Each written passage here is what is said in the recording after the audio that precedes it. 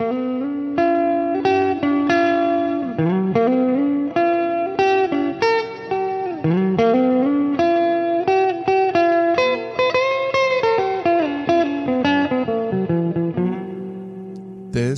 is Unstructured. Today we have Joel Byers, who is the comedic podcasting legend from Hot Breath. Now, I've got to ask you something. First off, thanks for coming on, Joel. Thanks for having me. I'm so excited to be here. Now, I have one burning question. Can you say the name of your show for me? The name of the show is Hot Breath.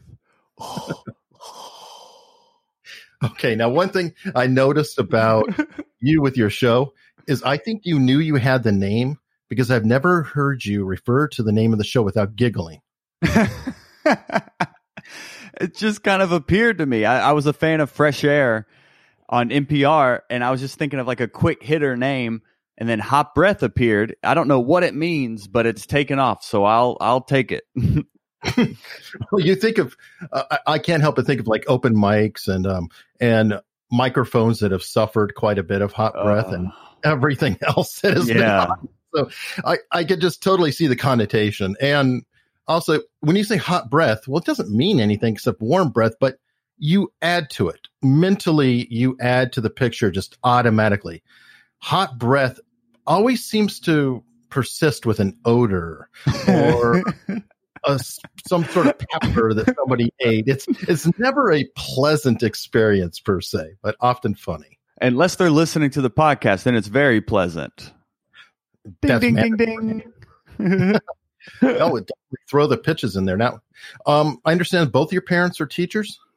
Yes. Yep. My mom she does more teacher training now, but she was always a teacher from middle school and high school. And also my stepdad was a teacher, a coach, and then eventually became a principal. So they were both in the educational field, which has really informed my professional journey. Yeah. And I think it's really interesting. Now, I imagine that, yes, you are teaching because you love to teach, etc.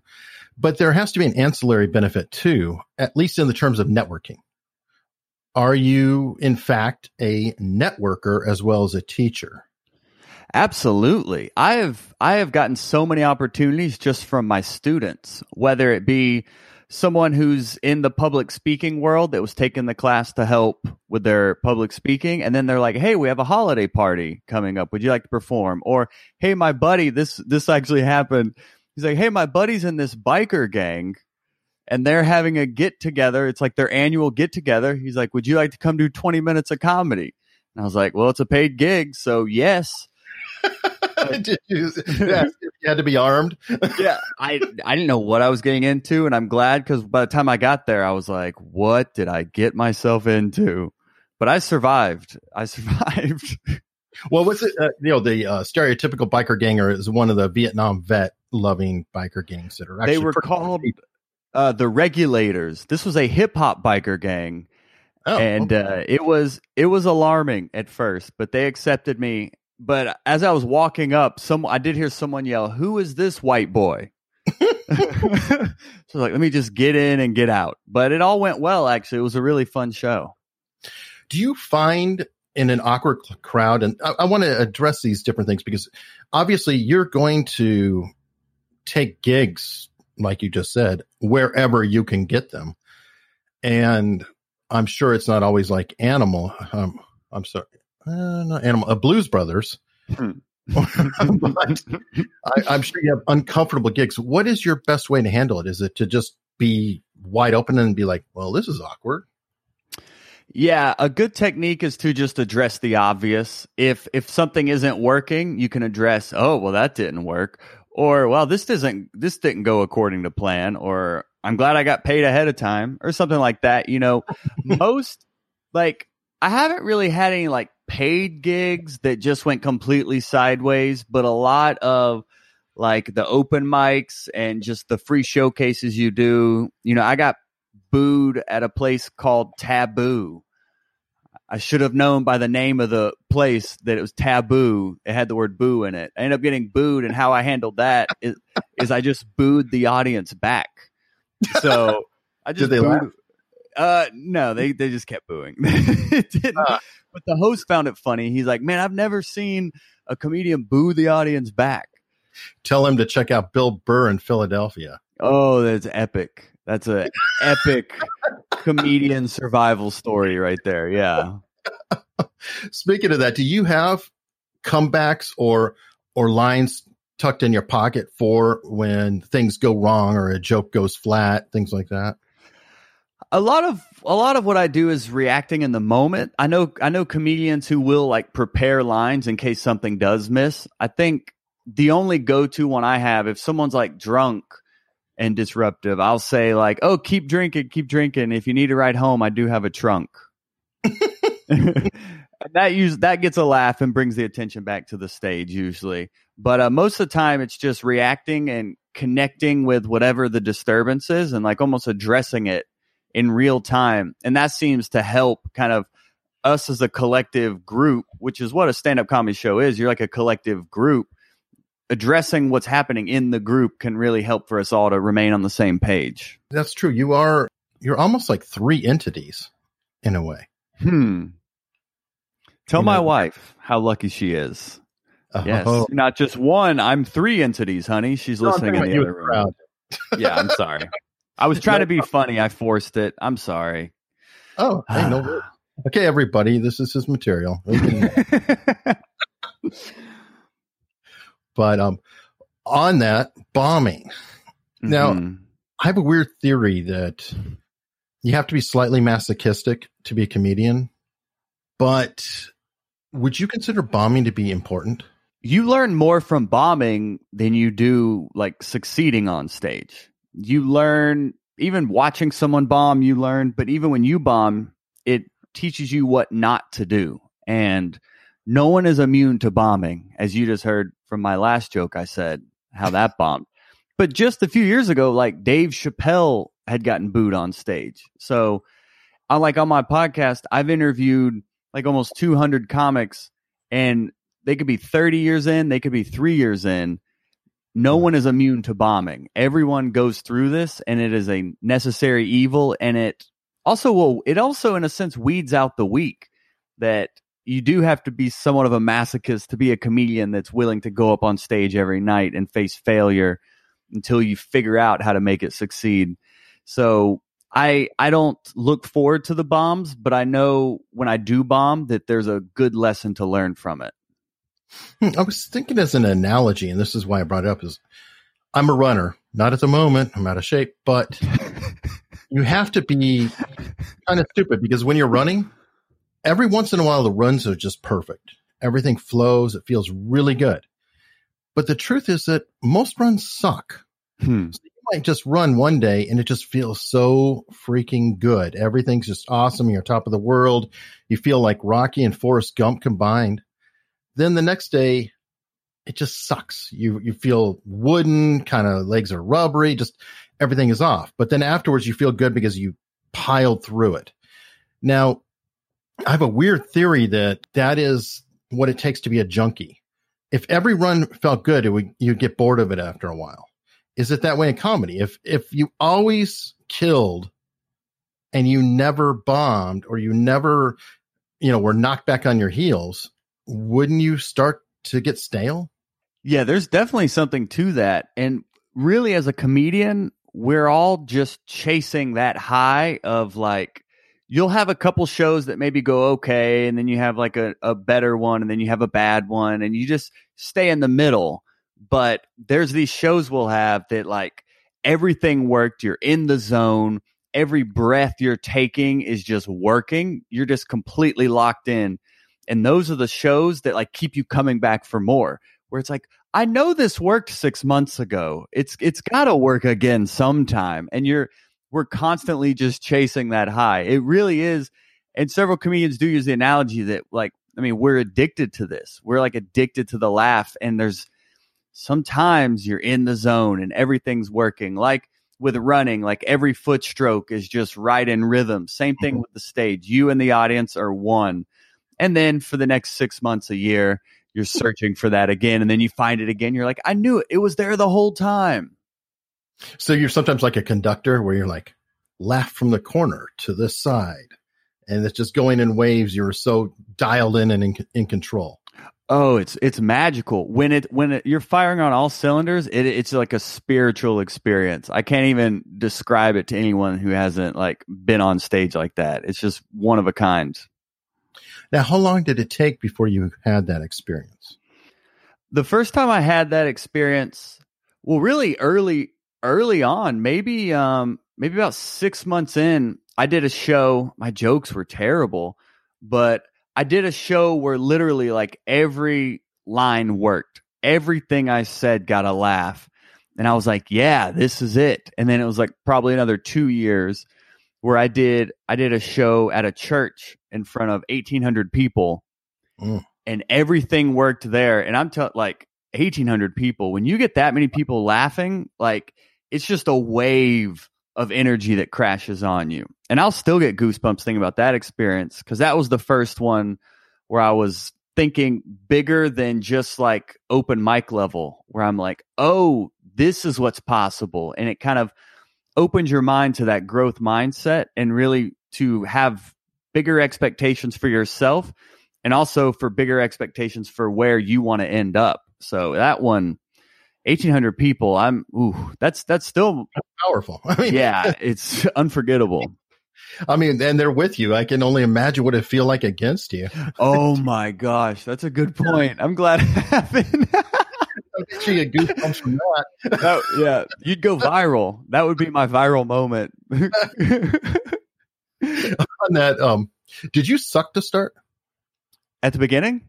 Yeah. Oh, yes. I mean, my first time was sufficient. You know, it was probably like 12 people. 6 of those were the staff at the club. And I didn't like kill, but people were politely smiling. So it was enough to keep me going. But just like any skill you learn, you're going to suck when you start. And comedy, you can look at it as a language. So as we learn a language, you know, you make grunts at first and you kind of goo goo gaga, and then you start to put a few words together until you start to speak fluently. Same thing with stand-up. It's just years of being on stage and getting that submersion to learn the language. So at first, yeah, you don't even know what you're doing. You're just guessing, you're just grasping at straws every show. But those few shows where it does click for some reason, that's just comedy keeping you in the game. Just when you think you're out, she pulls you right back in with a good show. I hear you. I'm full of analogies here. I'm kind of wondering if it is, in fact, better to suck to start. And the reason why I'm saying is there have been some studies that lifetime gambling addicts, the first time out that they gambled, they won, and they won big. And then they spend their whole lives trying to chase this thing or going down. I kind of wonder if you come out the gate and your first open mic, everybody's just dying, and you're like, wow, hey, look at me. And then you suck. Mm-hmm. That would be disheartening. It's almost, is it better, do you think, to be like, okay, well, I got a couple smile, and having to work for every single laugh out of every single person, so you're, paying your dues? Yeah, I think it definitely helps you appreciate it more when it is just kind of that gradual build. You're taking the stairs, if you will. And a lot of people, yeah, I've had students who they graduate and they're at the grad show and like everything works because we've been working collectively on putting this set together and it's a supportive audience. And they're like, yeah, I'm going to do stand up. And then they go to an open mic and they're like, wait, where are my friends? And why aren't they laughing? I thought this worked everywhere. And then they see the reality of comedy, which is just repetition on stage. But I connect with a lot of comics just through my podcast. They always reach out with questions. And I've had some like 6 months in, everything's going great. And they're like, man, I'm ready to start going on tour. And I'm like, all right, well, let's calm down. And then like the next 3 months, they do nothing but bomb. And they're like, what happened, Joel? I was just like, comedy happened. That's what happened. Comedy and tragedy. You made me think of something. Aren't open mics actually harder in some ways? Because one, you're taking somebody else's time in their mind. Two, they're very competitive. I'm sure there's a lot of passive aggressive type competition in there. And 3, they know the craft. So you've really got to do something different for them to even find it funny, because your audiences all want to be comedians. Yeah. And a lot of the open mics, if there is an audience, sometimes it's an unexpected audience. Like you'll be at a pub on a Tuesday at 10. It's people in there just drinking on a Tuesday night, and all of a sudden a comedy show pops up. And then we're just intruding on their conversation. All right, be quiet. It's time for comedy that you didn't know was happening. So you have to coerce them into engaging with you and laughing with you. So open mics are definitely harder, but it's a necessary evil in this game. Like it's part of the reps, it's part of the process. And here in Atlanta, there's a great comedy scene, and I'll see 20-year comedy vets still coming out to open mics, because that's just part of how you develop material. You can't develop it in front of your Furbies. You got to develop in an audience. And that's something that just tangentially, listening to Joe Rogan, he's out there, I think 4 or 5 nights a week. Yep. And the guy could print money. He has so much money, so much power. And I think Bill Burr's out there every night. And Ron White has been out there every night. And I kind of am like, God, what it must be like to go in the Comedy Store every day there, because seeing legends going in and out continuously. It's unbelievable. But even it seems like the top people are obsessive about writing and working and going in front of the open mic crowd. We're addicted. It really is an addiction. Like we're addicted to this. And I think it was Don Rickles that said, like, comedians don't retire, they die. It's like, it's just the reality of it. Once the comedy bug gets you, you're in for life. A lot of them live pretty old too, though, so it may not be a bad thing. Yeah. I know Atlanta has a pretty strong scene coming up, but you're not in New York. You're not in LA. Is Atlanta on an equal level as those, or no? No, not an equal level, but Atlanta, one, it's a hotbed for film production, which is nice. And there's an overall great culture here in Atlanta. And Atlanta's a great place to get good at comedy. You can perform every single night of the week, multiple times. And there's a lot of comedy fans here too. So there is the open mics, like we've mentioned, but there's also a lot of great booked showcases. And we have 4 comedy clubs here as well that you can get work and get in front of comedy audiences. So it's by no means a New York or LA, but with how the system is set up now, you don't really need to move to those places unless you just want to. Like when I started, my goal is to build it and they will come. So just build myself here in Atlanta. And I have visited New York and I have visited LA and, done my networking and met my people, and I'll visit back just to, I call it watering the plants, just go back, annually and make sure all the ducks are in a row. But I love being in Atlanta. It helps me to get better at comedy faster. It's the world's busiest airport, so it's easy to travel in and out of. And a lot of people come here. So not only is just doing comedy great for networking, doing the podcast has been great for networking as well. And I don't really have any complaints or reason to move until, like, I'll move when LA moves me out there, Right. Well, I wouldn't want to live in LA. Yeah. if it's for a job, like if someone's paying me to go out there and work, then I'm all there, but I'm not going to move out there just to try to figure it out, Well, and I'm wondering, I think your family you're from Atlanta, right? Okay. So you probably keep a place in Atlanta either way, even if you were working out in LA. Yeah. Cause usually how that works is they'll fly you out and put you up during the terms of the production or whatnot. And then you can just come back. I've had several friends that have done TV shows and they just get flown out. They live in an apartment provided by the studio. And then when the production's done, they just fly back and they're back in Atlanta. Yeah, I wanted to address your career arc. And I don't know if it's typical or unique to you. I'm guessing everybody's unique in a way. But at what point did you have to quit the extra jobs? I forget what they call it. There's a term for the jobs that aren't really your life. It's just the things to pay the bills. Of course. You've listed a few that you've done, like Enterprise Rent-A-Car, and you have some others. Yeah, dishwashing, I've been a hotel minibar attendant, like all dream jobs if you hate money.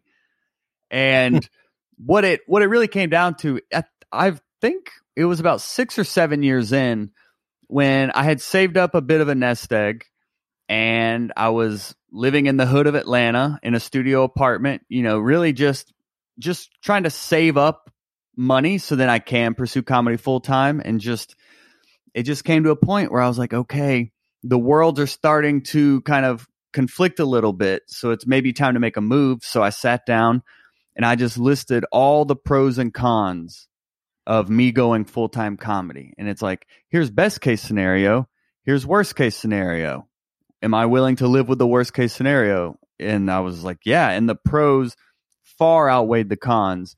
So as soon as I sat down and took the time to find that clarity in the decision, it was a no-brainer. Just like doing comedy, as soon as I decided to start pursuing it, it was a no-brainer. And then now, as I want to be a professional, I took the time to look into it and be like, yeah, this is worth the risk. And it's been, I'm not saying it's easy, because if you want to pursue comedy as a full-time profession, congratulations, you just booked yourself 2 jobs, the show and the business. The show is its own job where you have to perform, you have to write, you have to refine, you have to review your sets. And then the business, you have to make money. So it's 2 full-time jobs, but it's the most rewarding profession I could ever imagine.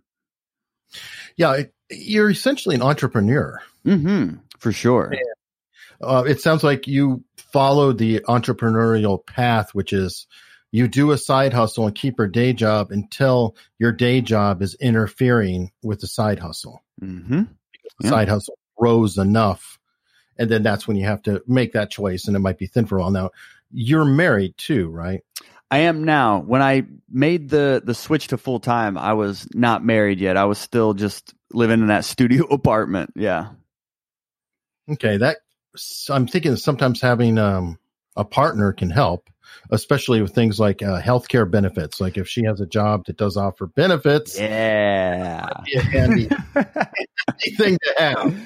Oh yeah, they can't. Yeah, the listeners can't see me, but I'm smiling because I have a good dentist. For sure, that's a great benefit.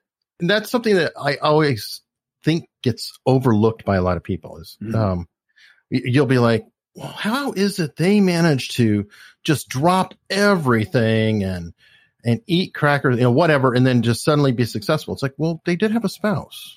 Yeah, and even beyond quote, health benefits or whatnot, just having that support system and someone that believes in you. And I feel so fortunate that I've heard stories of, and this is anyone, like maybe their parents say, maybe you shouldn't, or their spouse is like, you're still doing that. I feel very fortunate that I've had a good support system throughout my entire journey. There hasn't really been any naysayers that are really like, are you sure? Joel's gone crazy.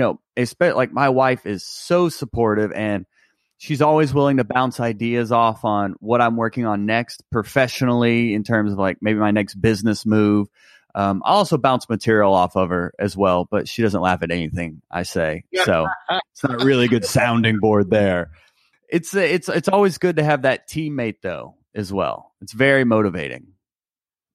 That's awesome. And you've got to give her shout outs from time to time. I shout her out at the end of all of my episodes. She made the theme song for my podcast. Oh. And then the first couple, at the end of the episodes, I would thank her. I'd be like, and thank you. At the time, it was thank you to my girlfriend, Erin, for making this song. And now, 4 years later, I'm still thanking her at the end of every episode.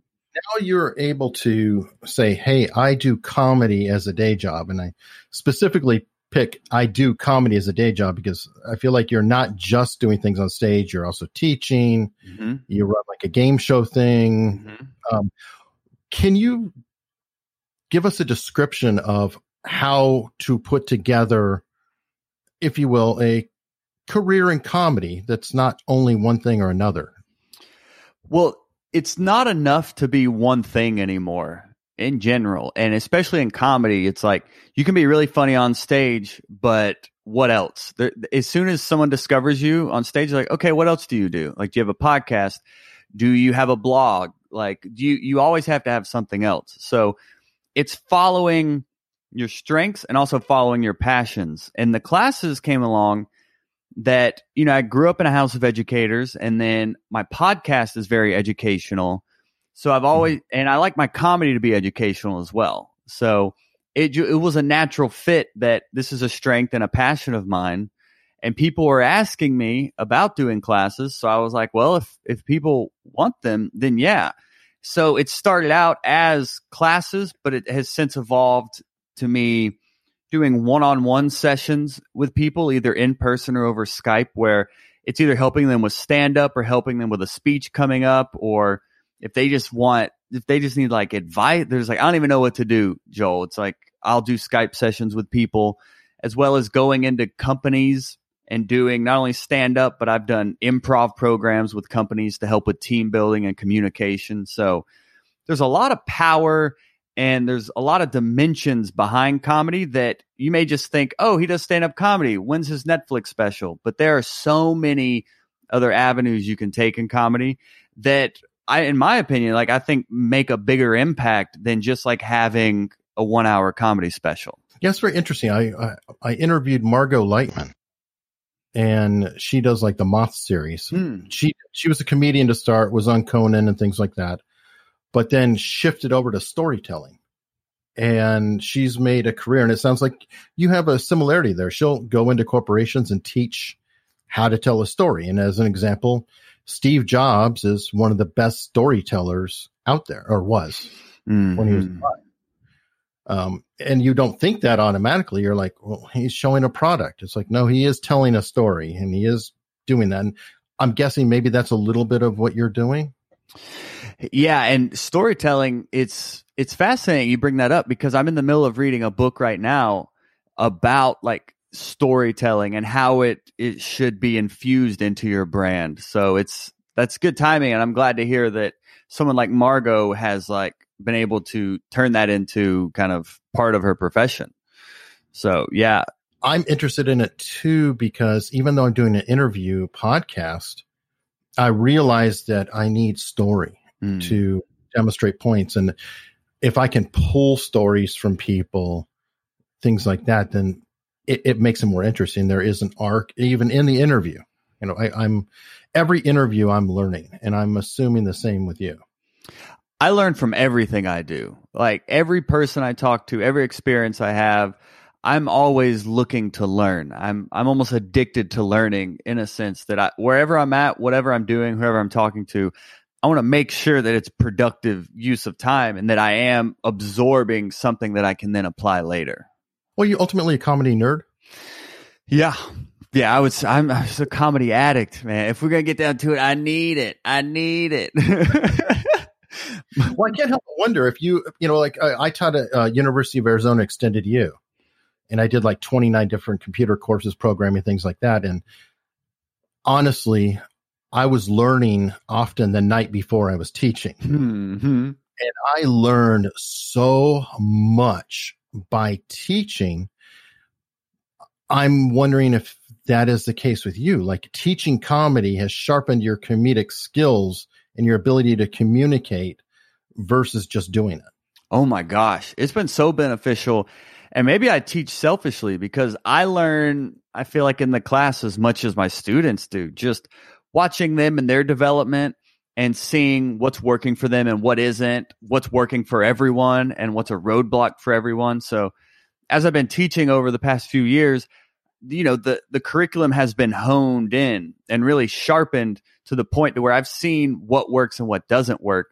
And I've applied that to me as well. And usually it becomes like a universal truth within how you can learn comedy, is that there are specific techniques and skills you can apply to your comedy. It's just up to you to use them and really do the work to make them work.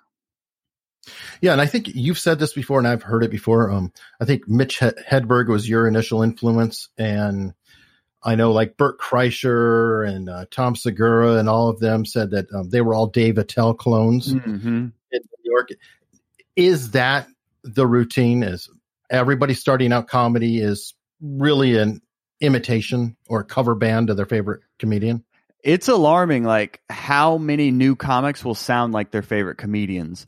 And even like now, if I listen to a comic too much, I'll catch myself sounding like them on stage. Or if I'm working, I've worked with a comic like at a comedy club throughout the weekend, and then like on the Sunday night show, if I watch that headliner all weekend, I'll catch myself kind of sounding like them. You can start to absorb like their song, their rhythm, and it'll just come out organically. Like most people aren't intentionally trying to sound like someone, but if I can see a comedian and I can be like, oh, they're watching too much Bill Burr, they sound just like Bill Burr. So it's really crucial to record your own sets and listen to yourself. And that's really how you develop your own voice.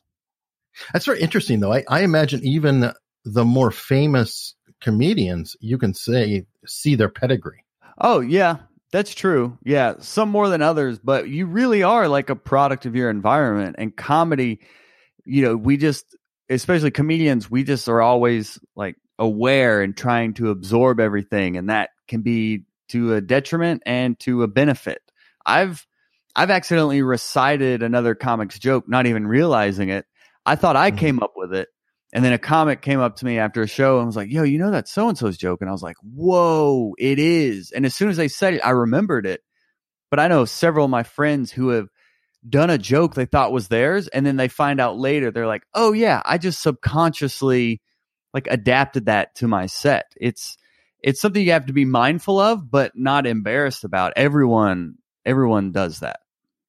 Well, and there's also, I forget what it's like, parallel thought or whatever, where you have some event like Stormy Daniels and Trump, for example. That there are a dozen jokes that 50 people did at the same time because some things just write themselves.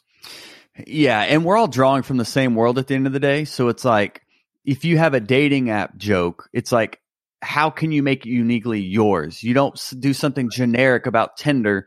Take us to a personal experience you had with Tinder and what happened. That I always put my jokes through like a filter of like, okay, could someone else say this joke and it still be funny?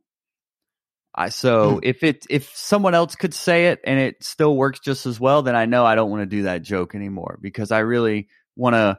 What I have found, and this is what I challenge my students to do, and this took me years to discover, but the more personal, the more universal. So the more personal your material is, the more you're going to connect with that audience. There's like an inverse relationship where I'm telling them something that only I would connect with. It actually resonates with the audience more because it is so personal that it makes it memorable, as opposed to, we've all seen a comedian where we're like, wow, they were funny, but you don't remember anything they said. It was just funny. So to make that memorable material, it has to be personal. Wow, you may have just answered a question that I had inadvertently. Is that in essence what hack material is? Is a joke that anyone could spit out and yeah, people laugh, but it's not personal, it's not meaningful? I mean, hack is like low-hanging fruit. So, I mean, in my opinion, like hack would be like a Stormy Daniels, Donald Trump joke. It's just like lazy and it's obvious. I mean, that's more how I look at the quote, like hack of comedy. It's more just like lazy, and you just kind of go with the norm and go what's like just easily accessible, and you're not challenging yourself. And then on the opposite end, when you say deeply personal or something so unique to yourself, what pops in my mind every time is Bert Kreischer and the Machine. Mm-hmm. I cannot picture anybody else on the planet talking about robbing a train with the Russians. Yeah. And with his ridiculous laugh. Yes. He is a unique, he's like a character and a storyteller at the same time. And what's great about Bert is like that story he's now famous for, and he went viral, which that story he posted it on Facebook and it ended up blowing up his career. But he talks about that story took him legitimately like 4 years to develop into like a hilarious bit. So a lot of people just see the end product and they're like, oh, that's comedy. All you have to do is go up there and talk and it's funny.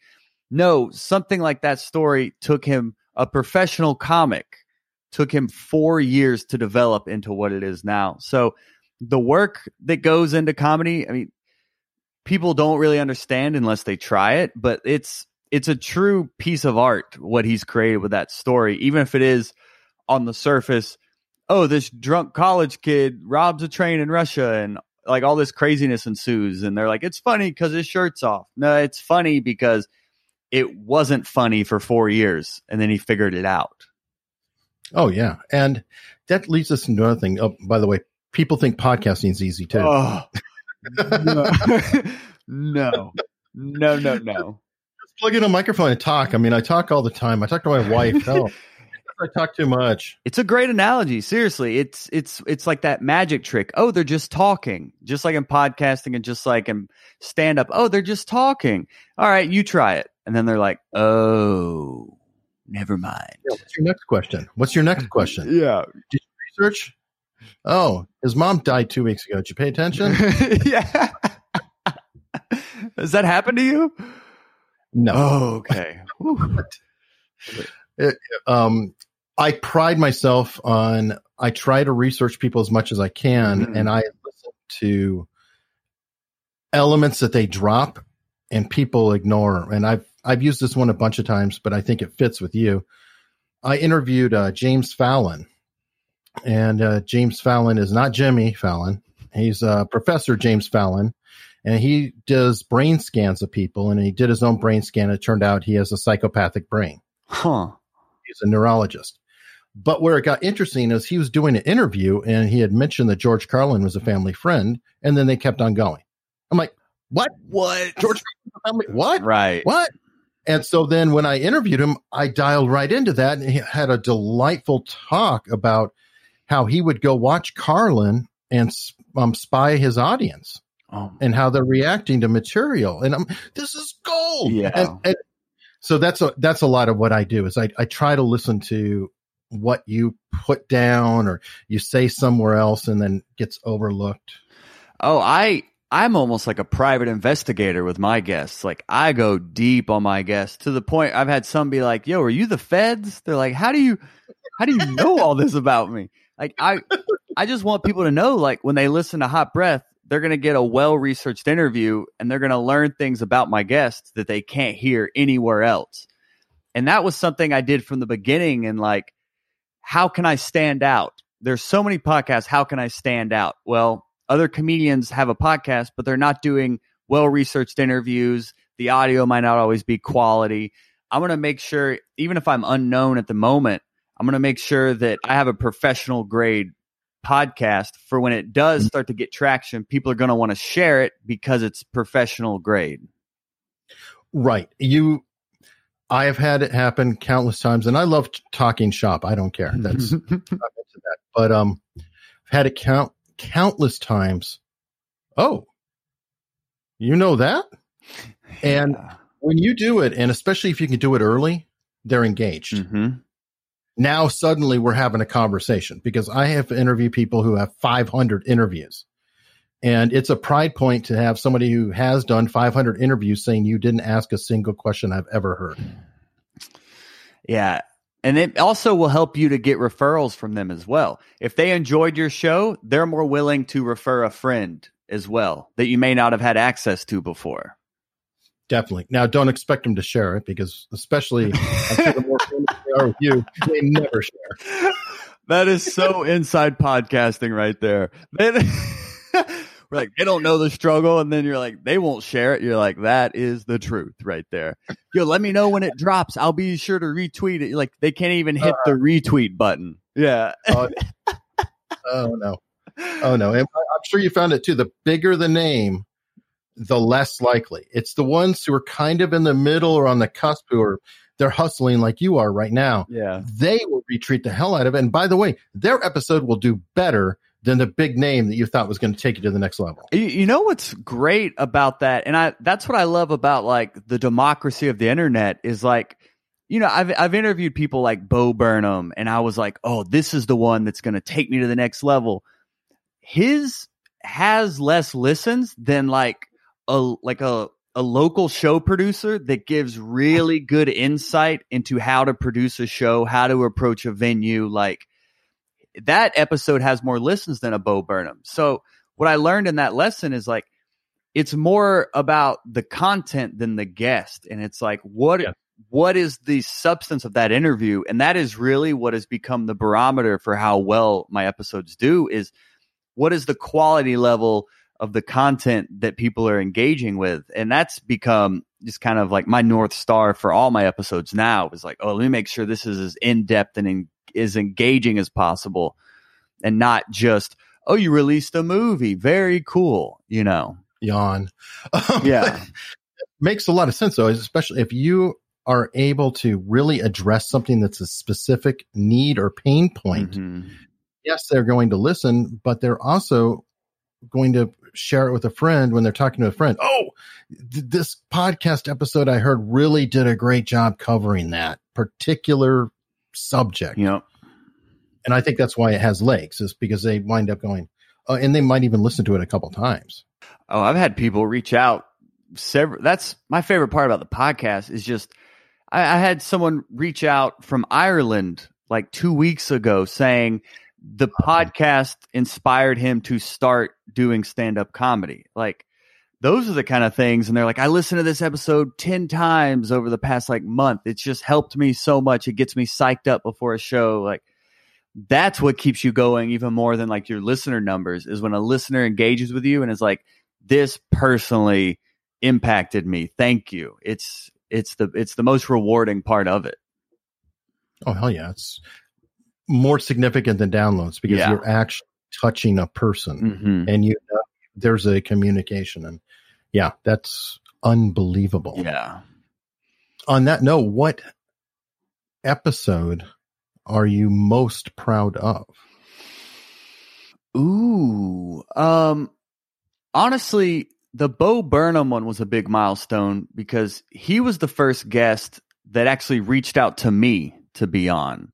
So he was releasing his movie at the time, 8th Grade, and his management, his promotional management people reached out like, hey, we've heard about your podcast. Bo's going to be in Atlanta. Would you be interested in having him on the show to discuss the movie? And I was just like, yeah, you know, I mean, he's like the new Steve Martin. So of course I'll have him on. So that one was like a big barometer, or big kind of new mark for the show, that, okay, we're on to something. If people like him are now reaching out to be on it, that we're on the right track. So that really hit me, kind of like the church stand-up show hit me in that growth mindset of like, what's possible. That really kicked my vision for the podcast in a new gear, knowing that people on like Bo Burnham's level know it exists. And it was just a nice, an affirmation, if you will. So I would say that one was the, probably the biggest. And then also my first live podcast, I was super proud of. Just, it was my 100th episode, and I wanted to do something special. So we did our first live podcast with my first guest ever, Rob Hayes, who the first time I interviewed him, he had done Last Comic Standing and opened up for Dave Chappelle. But since that, up to our 100th, you know, he had done like Jimmy Fallon. He had written on TV shows. He was now living in New York. So it was cool to not only like refresh with him, but also to do a live podcast and realize, oh, people actually care. People will show up and they will just sit there and listen and be entertained. Like it expanded the format for me. That's so cool too, when you can check in with somebody on their path to stardom, where you're like, okay, I'm here. He's playing in small clubs. Now he's playing larger clubs, and I'm checking back, because you're teaching and you're kind of telling people, hey, here's the way to go about it to get a career. And when you have people on, you're like, okay, well, look, they were right here. I mean, yeah, I mean, he's headlining, but it's a tiny club. Now they're headlining everywhere, and they're on late night. Mm-hmm. Now, on that, who is your white whale?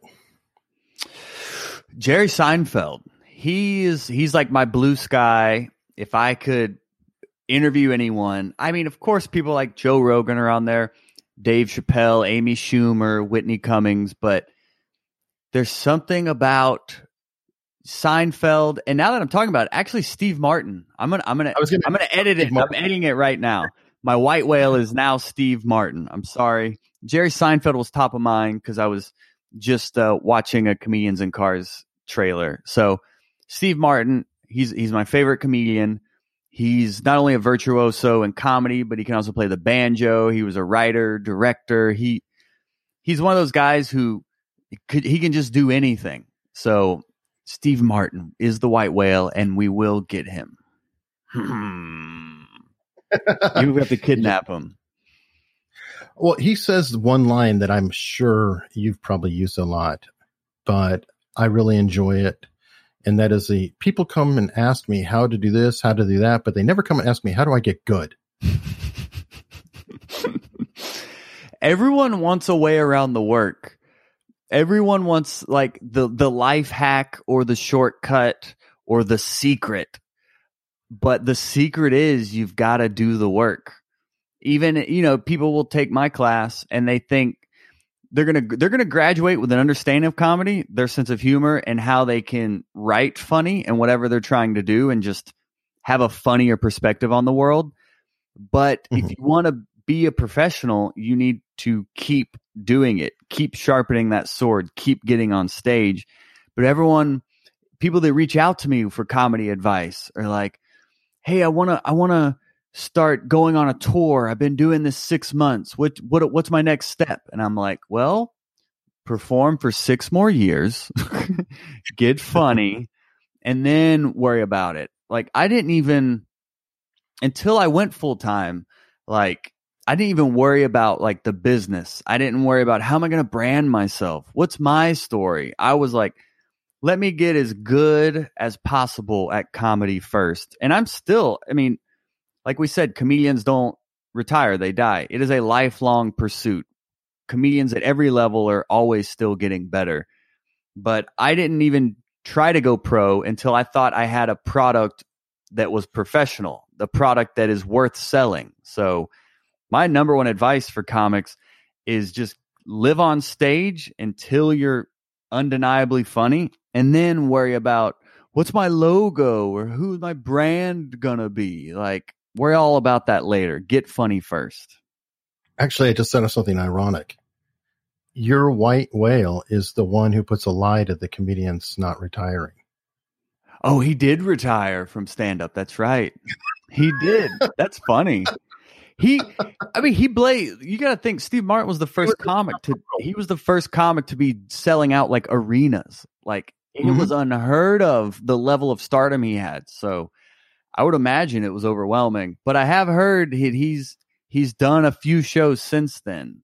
Like he's kind of dipping his toe back in a little bit, but in the meantime, he was only, creating movies and becoming this amazing banjo player and things. But you're right. That's a good point, Eric. You have to see a ton of the Dunning-Kruger effect in comedy. What is that? Okay. Dunning-Kruger is... Huh? What'd you say, Eric? Hold on. Let me pull out my Google. There you go. Dunning-Kruger is essentially the more you learn, the more you realize how little you know. It was 2 scientists, and they studied people who are new to an industry that as they learn, they think they know everything about it.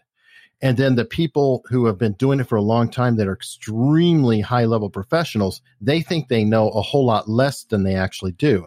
So there's actually a curve in that, and that's the Dunning-Kruger effect. And I was just thinking that comedy has to be that way too, where early on, especially probably in the first few years, comedians think they know a whole lot more than they do. And then the 20-year veterans are saying, geez, I'm just barely getting a handle on some of this stuff. And they obviously are so steeped in knowledge. I've interviewed like 20-year comedy vets, and they'll say, I think I'm starting to get the hang of this. Like, not I've mastered it. 20 years in, they're like, I think I'm starting to get a handle on this comedy thing a little bit, or I figured out this one aspect of it. You learn from every experience on stage, of course, but it really is a lifelong pursuit. That's what keeps people continuing. Multi-millionaires are still like, gotta go to the club tonight. Gotta do the open mic. Gotta keep learning, getting better. What would be your piece of advice for somebody who wants to be a comedian, but they do not live in a major metro market? Would it be move or try to build their own scene? I would recommend that aspiring comedian to listen to the Hot Breath podcast, first off. But in all reality, yeah, I would recommend starting your own show. So if you want to do comedy, like go to a local restaurant or bar or venue that maybe does karaoke or they do music or trivia, and see if they'd be interested in a comedy night, and just start from there. And if it's something you're wanting to take seriously and you're like, hey, I'm really enjoying this, I wish I had more opportunities, look for other towns in your vicinity. Maybe there's a town 2 hours away that does a comedy showcase or whatnot, and reach out to them. See if then you're testing the waters even more. Okay, I'm willing to drive 2 hours for a 10-minute set. You're willing to make the sacrifices that are necessary. So then from there, maybe it's like, oh, let me move to, you can dive headfirst into a New York or LA and be like, let's do this.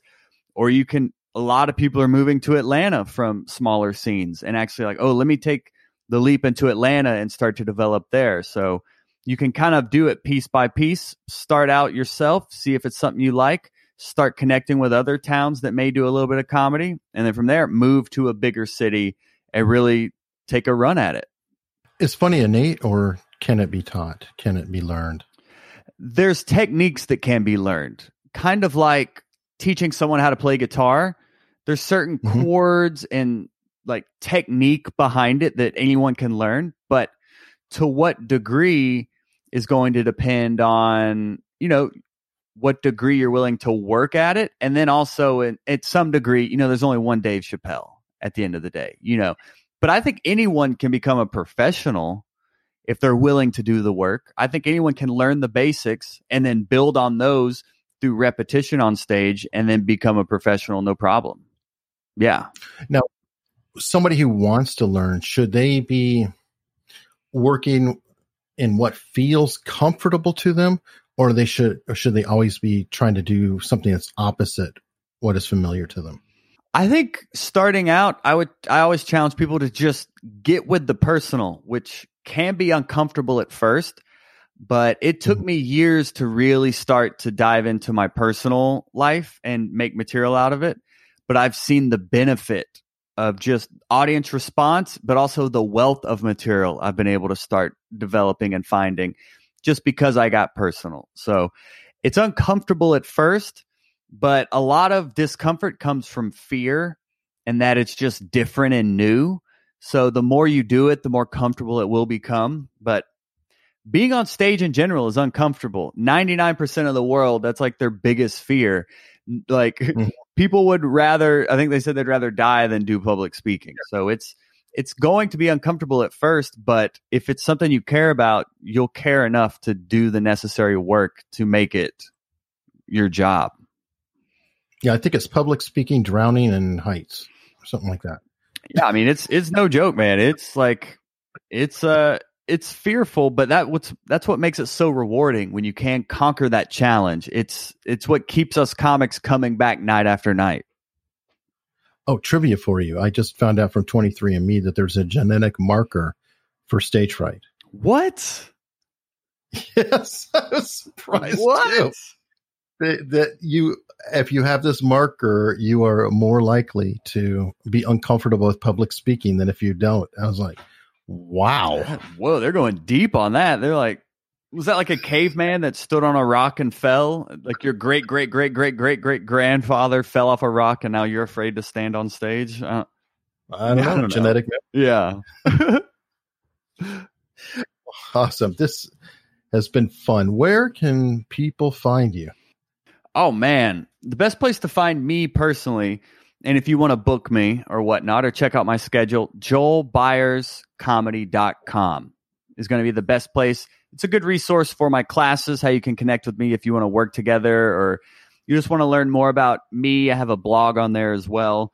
And my podcast is hotbreathpodcast.com. There's also a blog on there. There's all my episodes and additional resources and merch and things like that. But really just connect with me on any of those. I am very responsive, and I love hearing from people and just what they've learned from connecting. Well, fantastic. And I think you have an online course, right? I have an online podcasting course. Yes. Yeah. So I actually just released one with Frequency Media. They're a podcast production company here in Atlanta who's done work with like Coca-Cola and Apple. And we just teamed up to create like it's like a it's informative, but it's also super funny. We made it almost like sketch comedy. So it has fun graphics, and it has a workbook that comes along with it. So that would be learn.frequency.com if you want to sign up for that. But reach out with any questions. I love helping people and connecting with people, and let's connect. Awesome. And what do you have coming up next? I'll be having dinner with my wife. That's going to be next. I mean, to see me live, it's all on my website, joelbyerscomedy.com. But like you said, Podcasting's a lot of work. I'm releasing a new one every Monday. So I'll be, working to book an interview and edit and find another interview and post and repeat. It's a labor of love. Yes, it is. Hey, thanks so much for coming on. Oh, man. Thanks for having me, Eric. Thanks for listening. And if you like what you heard, please consider subscribing for free. And I mean for free. It is always free. There's no billing, anything else. You can subscribe in your player of choice, which is probably right in your hands, or you can go to unstructuredpod.com, and there are plenty of links there. Thank you so much.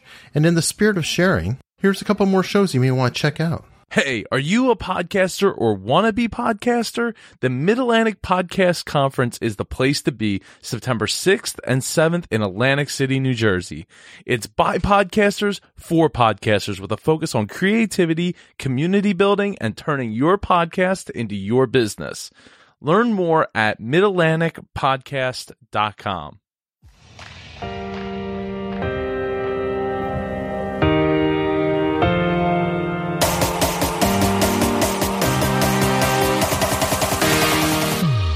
Welcome to Growth Mindset University. My name is Jordan Paris, 21-year-old author and host of this show. And with this show, you and I will embark on a journey to learn the things that we should have learned in school but did not, so that we may take control of our lives while fulfilling our vision of success. Each episode will feature a brand new lesson, and now it's time for today's lesson. So put your thinking cap on, because school is now in session.